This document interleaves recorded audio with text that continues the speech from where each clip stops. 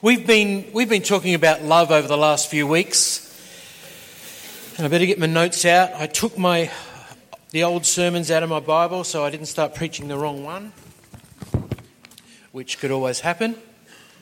And we've been looking at love as a verb, and just a couple of weeks ago, Pam shared from the story of the Good Samaritan, and we heard about loving our neighbour, and then we looked at that scripture in Matthew that said that the new commandment that we've been given to love God, and to love our neighbour as ourselves. And, who is our neighbour? And we looked at all that. And it's really imperative if we're going to begin to walk love out, we need to understand the Bible concept and teaching of it. Because sometimes we get confused. And as I go along, you're going to understand that, and you're going to start to identify with things that you felt. Because love is a doing word, we need to understand exactly what it is. We've seen all the words up there, but if we can start throwing some slides up, Cam. I've got a lot of slides today. I got so many slides you'd think I've been on holidays. But we'll just keep going through that. We're going to go through to, that one, we've done that. So Corinthians chapter 13. Who's ever been to a wedding and some relative stands up and reads, love is patient, love is kind, And if you've been alive as long as I have, 60 years, you've been to more weddings than you can count on this hand where some relative has stood up and read those words out. But the interesting thing about this is that this passage teaches us that love is measurable. See, love is very patient. So where there's impatience, guess what? Love is not operating. Love is kind. So where there's a lack of kindness, love is not operating. It's measurable.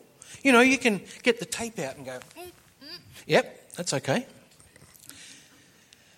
And so on, and it goes on, and then, we can read it together. Love is very patient and kind. It's never jealous or envious, never boastful or proud, never haughty or selfish or rude. Love does not demand its own way. Next slide, thanks, Cam. It's not irritable. Hang on, where's my mirror? Or touchy. It does not hold grudges, and it will hardly even notice when others do it wrong. It's never glad about injustice, but rejoices whenever truth wins. I think is that it? No, okay. If you love someone, you'll be loyal to him no matter what. You will always believe in him, always expect the best of him, and always stand your ground in defending him. We can see from this passage that it's not only a doing word, it's a measurable doing word. So when Jesus says, love your neighbour, that's what he's talking about. Stuff that can be measured, and we can say, pass or fail. Are you getting uncomfortable yet? Wait, it's going to get worse. So Jesus starts talking about our neighbour. Who's ever had a neighbour? There's great neighbours, you have the barbecues with. Then there's the other ones. Who's ever had one of those?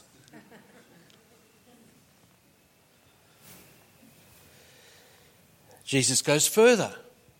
He says in John, I think, have we got that? We there? Yeah. A new commandment I give to you, that you might love one another. Who's been in church more than 10 years? Anyone? Who's come across some one another's that have made it hard? Anyone? Yeah. Just one or two. 100. So it's getting progressively worse. Jesus says, a new commandment I give to you, Scott. I want you to love your neighbour, one another. And you're going, yeah, okay, God, I got that. Then he says this one. Have you heard that it was said, love your neighbour and hate your enemies? But I tell you, love your enemies and do good to those, and pray for those who persecute you. It's getting hard, isn't it? I'm glad he stopped there because, that's kind of like, any worse than this and I might get into big trouble. What I found out is, and we go up to the next screen, love is impossible. It's impossible. Look at your neighbour and say, this is impossible. I can't do this. You know. So it's going to get better, folks, don't worry, okay? It's going to get better. But it's important that we understand this, because what happens is when we do a series on love, and we will come across scriptures like we've had already, love your neighbour as yourself, love one another, and you're going, yes, God, I've got this, I'm going to do it, I'll show you how much I love you by loving these people. And we run out and we try to do it, and what happens is we start to come across the neighbour, not the barbecue neighbour, the other guy. Or we come across one of those one another's that we may have met over the years, or in fact we start running into some enemies, and all of a sudden we're looking at the Bible and looking at reality and going, what am I going to do with this? And what tends to happen is love ceases to become a doing word, an action, and it becomes an ideology or a belief system. I'm a Christian and I should love. See, but that's not measurable. Should, we can't put a tape measure over should, can we? But the reality is that many of us live in that place. I should love. And so when the message is preached, love one another, we go, yeah, I should do that. And go on our merry way. Because what happens to us as humans, when we find something that we can't perform, we actually reduce it to the level of belief and ideology. And then James gets up and says, I think this is the next slide, is that right? Fool. You know the verse is never going to be a good verse when it starts with fool, yeah? There's a passage in Galatians, and Paul's talking about these believers that started off well, but then started to get back into the law. And I think it might be the Message Bible, it says, "Dear idiots in Galatia." You know that's not going to be a positive scripture, don't you? So James just says, fool, when will you ever learn that believing is useless without doing what God wants you to do? Believing is useless without doing what God wants to do. See, as long as we hold love as an ideology, as a theory, in fact, John Laws was talking to someone the other day and they were having a rant about refugees and how people should be doing this and the government should be doing that. And so John said, have you got a spare room in your house? The guy said, yeah. And you don't have a refugee living in it? No. Fool! What good is believing something if you're not prepared to put it into action? And so what I want to do this morning, and hang on, let me stop there because there's a scripture that I wanted to...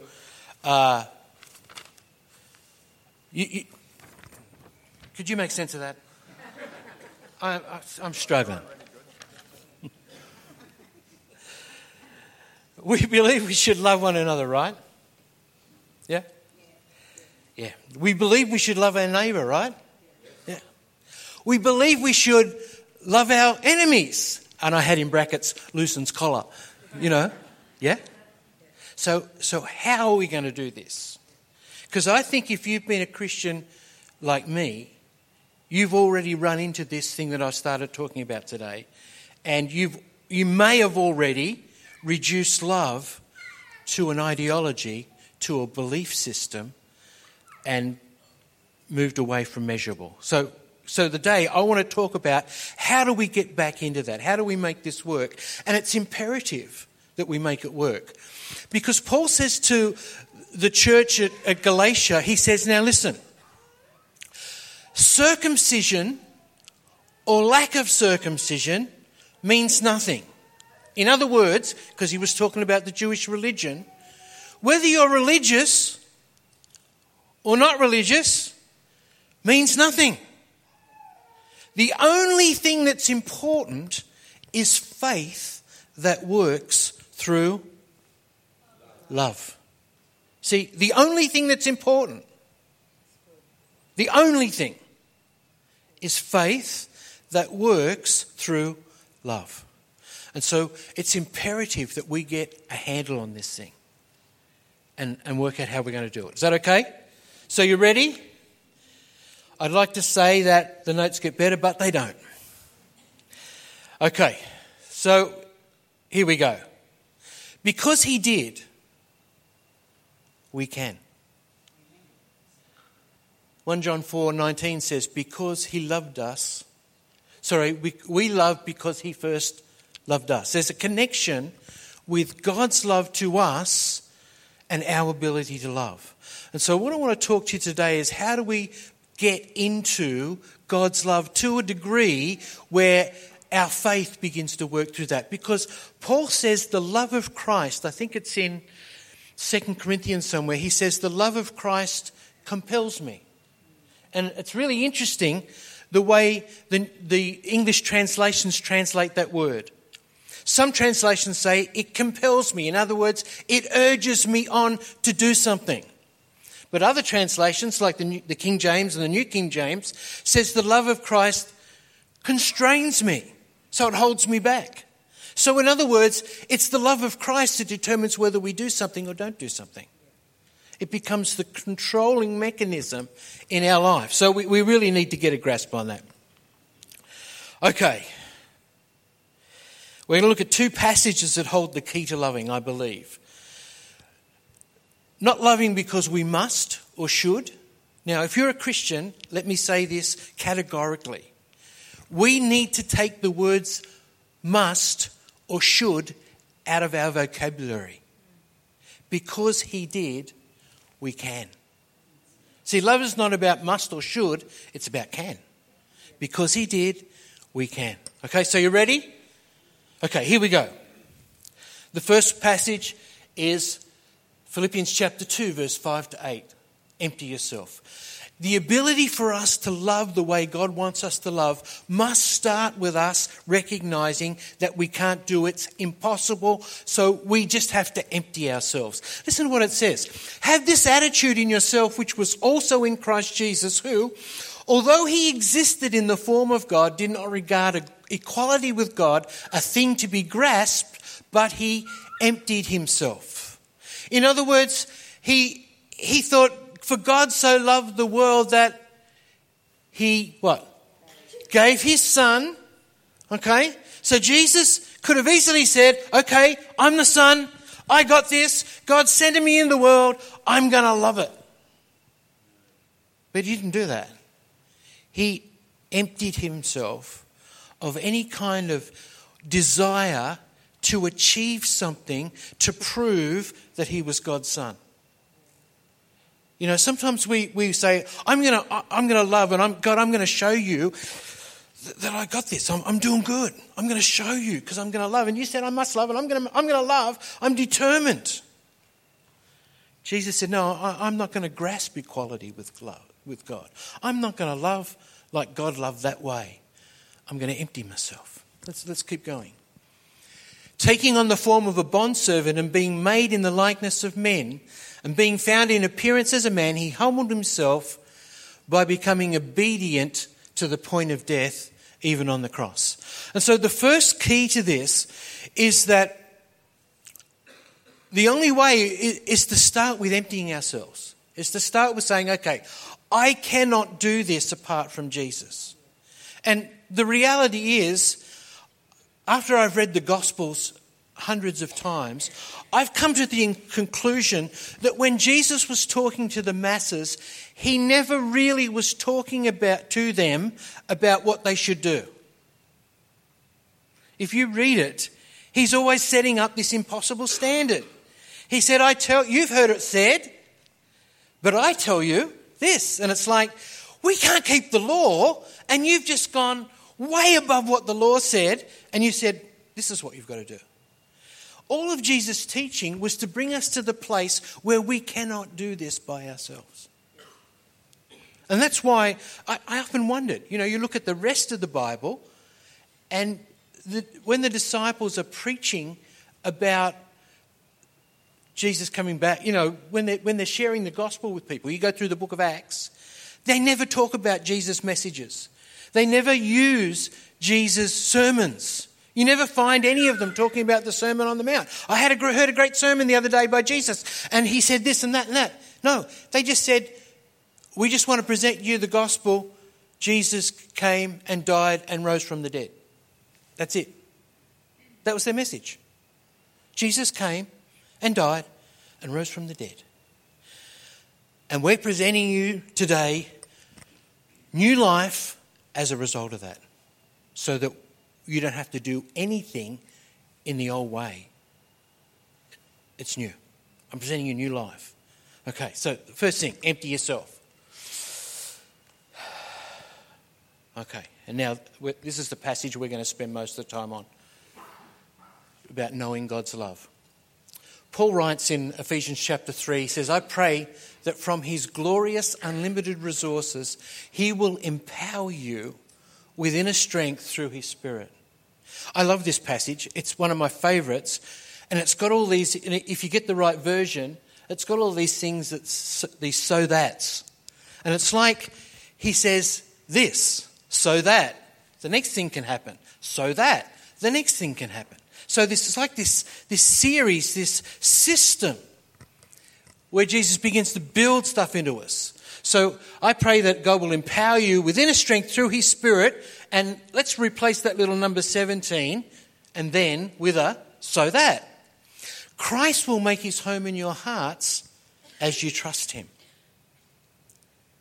Christ will make his home in your hearts as you trust him. So all of a sudden, Jesus is not external. We're trying to please him and live up to his standard. But now, Jesus is what? Internal. See, one of the great things about the gospel is the fact that because Jesus is in us, it's the hope of glory.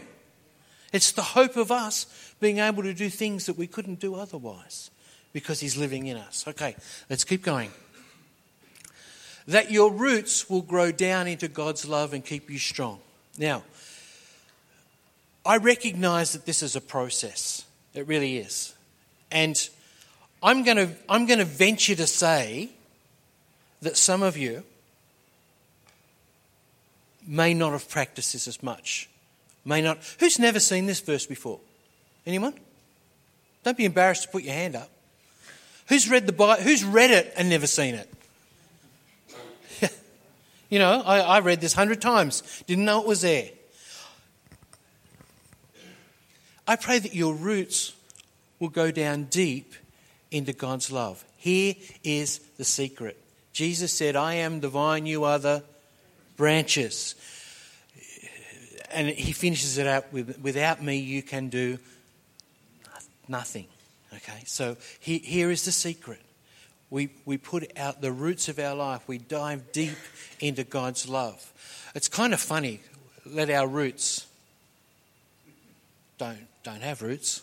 Got feet and got boots, but no roots. So I was kind of playing with writing a song this week about this, and I couldn't get it together in time to sing it today. But the line said, I left that out. No, it's a really good song. I left that out. But what it did say was, I want to plunge. I'm thirsty, and I want to plunge into the well of your love. I want to drink from your love. I want to drink deeply from your love. I want to drink so deeply from your love that it begins to fill me up. So that when you squeeze me like a sponge, you give it a squeeze, love comes out. When you touch my life, the response that you get is love. Not judgment. Not all the other things that were on the other side of the ledger in 1 Corinthians chapter 13.